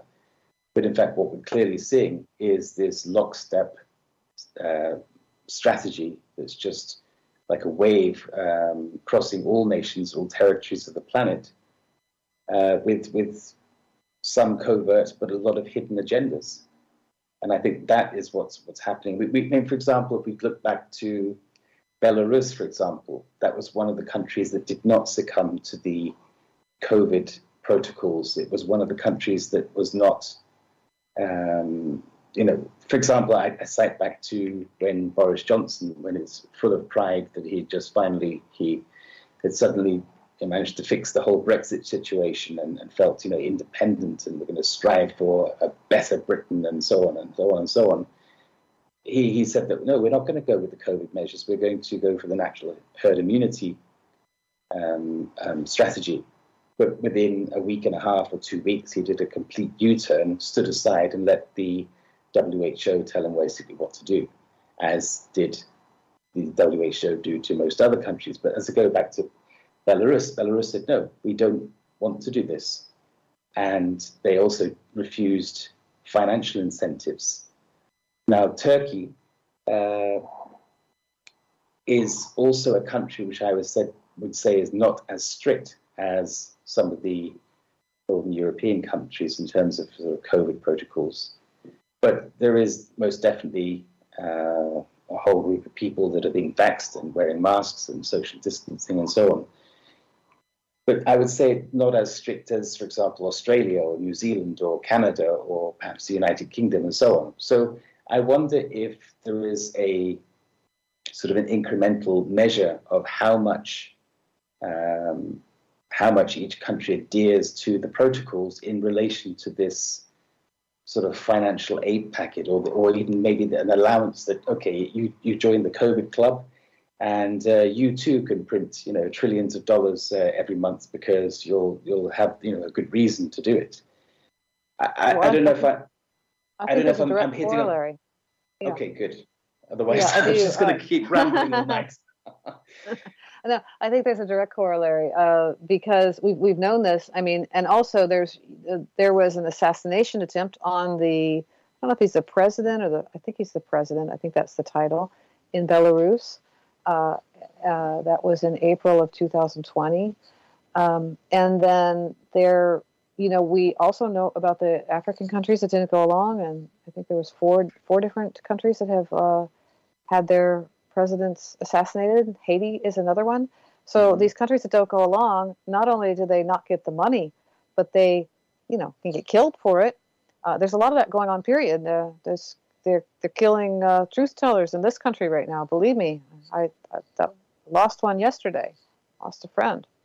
And it's so these people are for real. They're not backing down. They're caged. They're like a trapped animal, right? And the big way that they control is if they destroy an economy, and they put a country into debt, they can put them into debt slavery. That's how they get the control.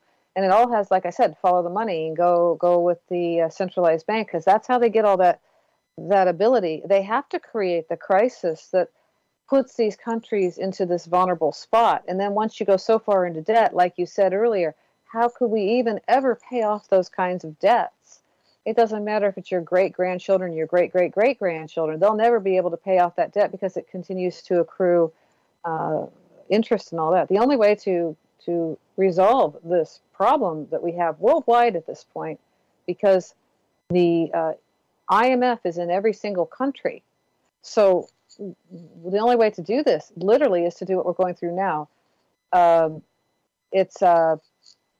We have to take down the system we're in, and the people have got to recreate our money system, and we need it on a solid, substantive system that cannot be modified and controlled by a small group of people that have all the control in the world. But this whole situation in the pedophilia, all of it, it's all connected up, right? All of it, that's how they control. How do they control? Well, they control the different people through pedophilia, and then those people control, the next level, but ultimately it all comes down to the money. And yes, you're absolutely correct, Timothy, in that there is a strong corollary between how cooperative are you and how much money are you going to get. But that doesn't go to the people. They want to destroy the economy. So, and the big cherry over here is the United States for a lot of reasons, but it's they want it, right? They want to destroy this country very badly. They want to destroy all the Five Eyes in particular. But, they're trying to do this. And they're almost succeeding, except that I don't believe that they're going to win. But we need to wake up and take back our control. And one of the best ways we can do it is to stop supporting these businesses that are cooperating with this totalitarian regime, and to take control of your money and get it out of the centralized banking system, which is, like I said, putting it in something that's substantive and starting to switch over. People are switching over to using different payment systems. So one of the main things you mentioned earlier is the destabilization. Again, if you look geographically where Kazakhstan is, it's between China and Russia. Which is interesting, of course. And Kazakhstan is no small state. It's enormous. It's huge country. And it has incredible natural resources, right? Incredible. Yes, including gas, I believe, yes. Yeah. With about 19 million people. So it's an enormous country. So one would assume that it's been targeted, obviously, not just but the fuel prices, which I think is what sparked off this event this week. I think fuel prices were, let's say, they were at 50, whatever the currency is, they were put up to, they were 60, and the prices were doubled, so they went up to 120. And when people went on the streets, I think that the prices were then put down to 50, so actually slightly lower than it was before to try and bring calm. But isn't that strange how, again, we look at these numbers, 60 goes to 120. I've just talked about the doubling prices in Turkey of the energy prices. Yeah, gas prices. When I say gas, I mean natural gas, but I mean gas, also fuel prices for cars, that also has doubled in the last few weeks here. So it looks like the prices are being artificially hiked. Now, whether that really is down to the lack of movement of resources around the planet, which is therefore down to a lack of drivers, truck drivers, ship captains, ships waiting to be unloaded in docks and so on, whatever it is.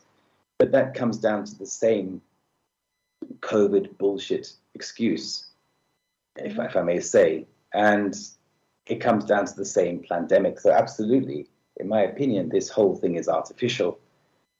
And it is all part of the strategy. It's all part of the workflow. Absolutely. The commodities market is completely controlled. We know that. Sure. So these gas prices are absolutely manipulated. And we've had a double in gasoline or petrol over here, but we've had it over a longer period of time. Since we've had poopy pants in the faux White House, we've had a doubling. But our other things are electricity and our natural gas to heat houses, things like that. They've gone up substantially, as has everything with food and housing. Housing's interesting. Housing is so out of control, and we're in California here that people have completely given up, and the homeless thing is out of control.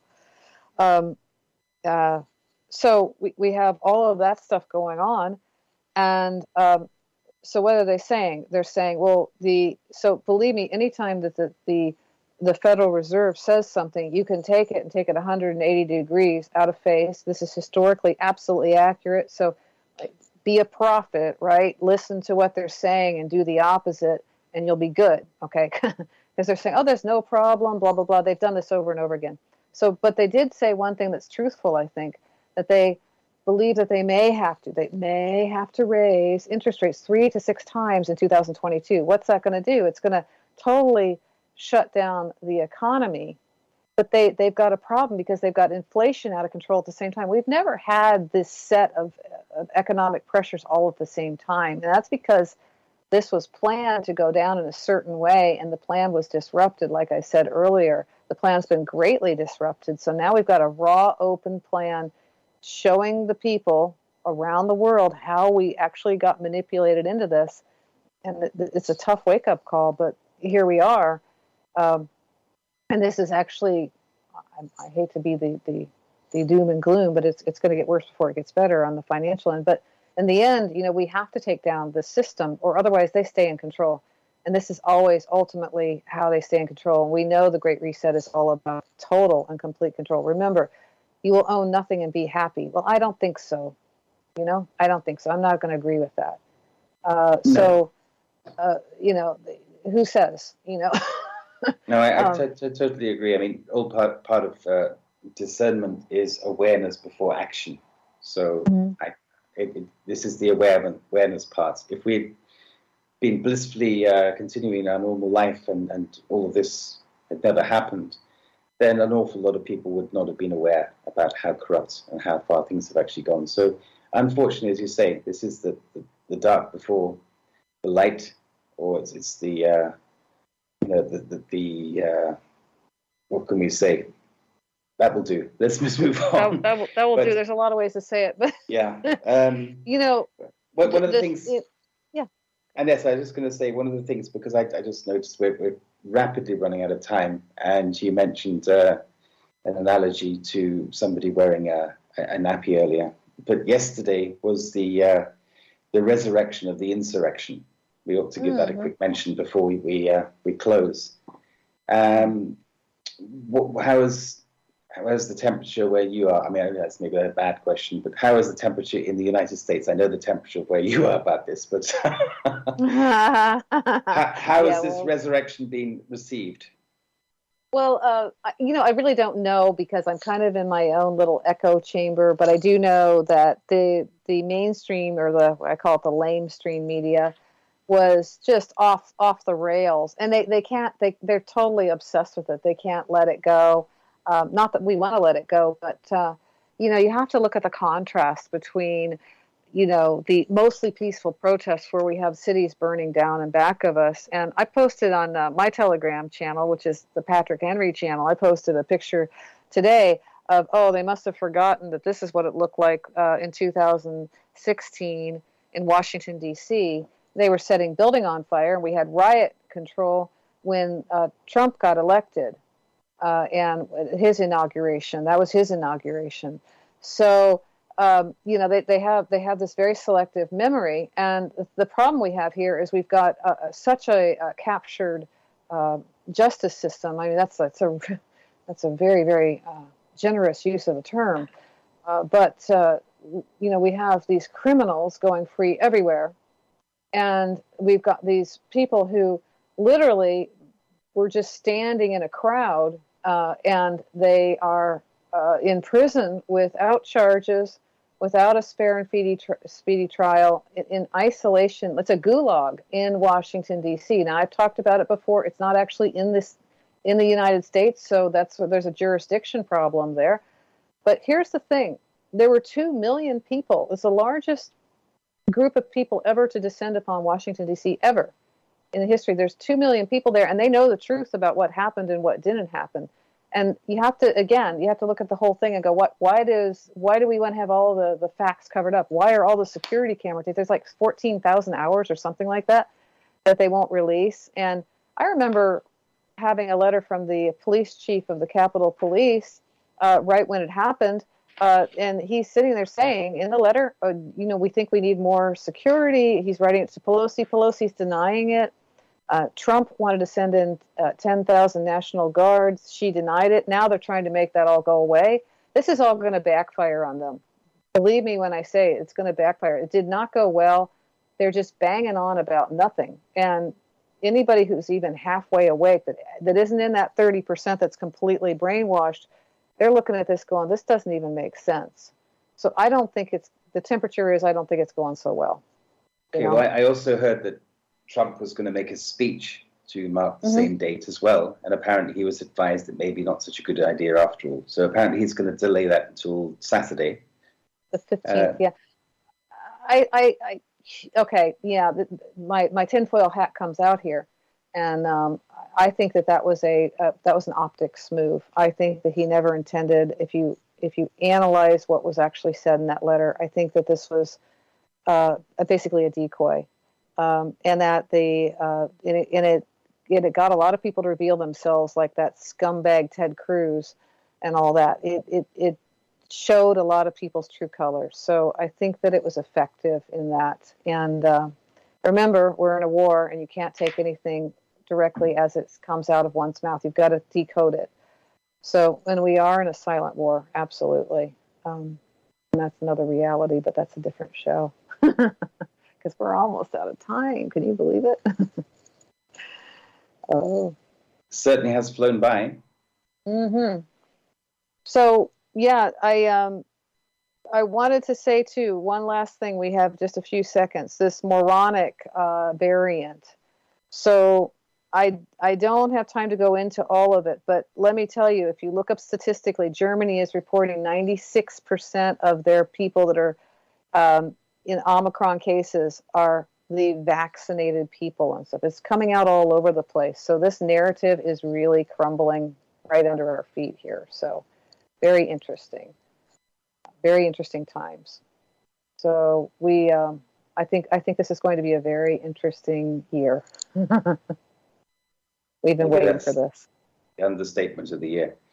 Okay, well, and that's a thank you. Cynthia, thank you. Despite the initial unpleasant realization of the truth, you will see there is light at the end of the tunnel. There is an increasing number of respected journalists, writers, politicians, doctors, lawyers, influencers, artists, activists, and innovators who are wide awake and are already making great impact. All they require from you is to unplug from mainstream social media, propaganda, to make your own independent research, to stop acquiescing and to stand up for what you believe in with respect to others.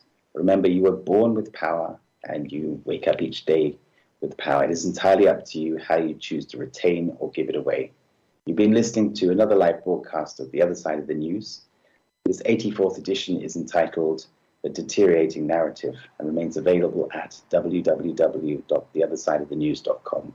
My name is Timothy Saunders, and together with Cynthia and Annette Driscoll, offer special thanks to our listeners, our sound engineer Keith Morgan, and the rest of our contributors. We wish you all a positive week and look forward to reconnecting with you on our next edition next Friday. Good night.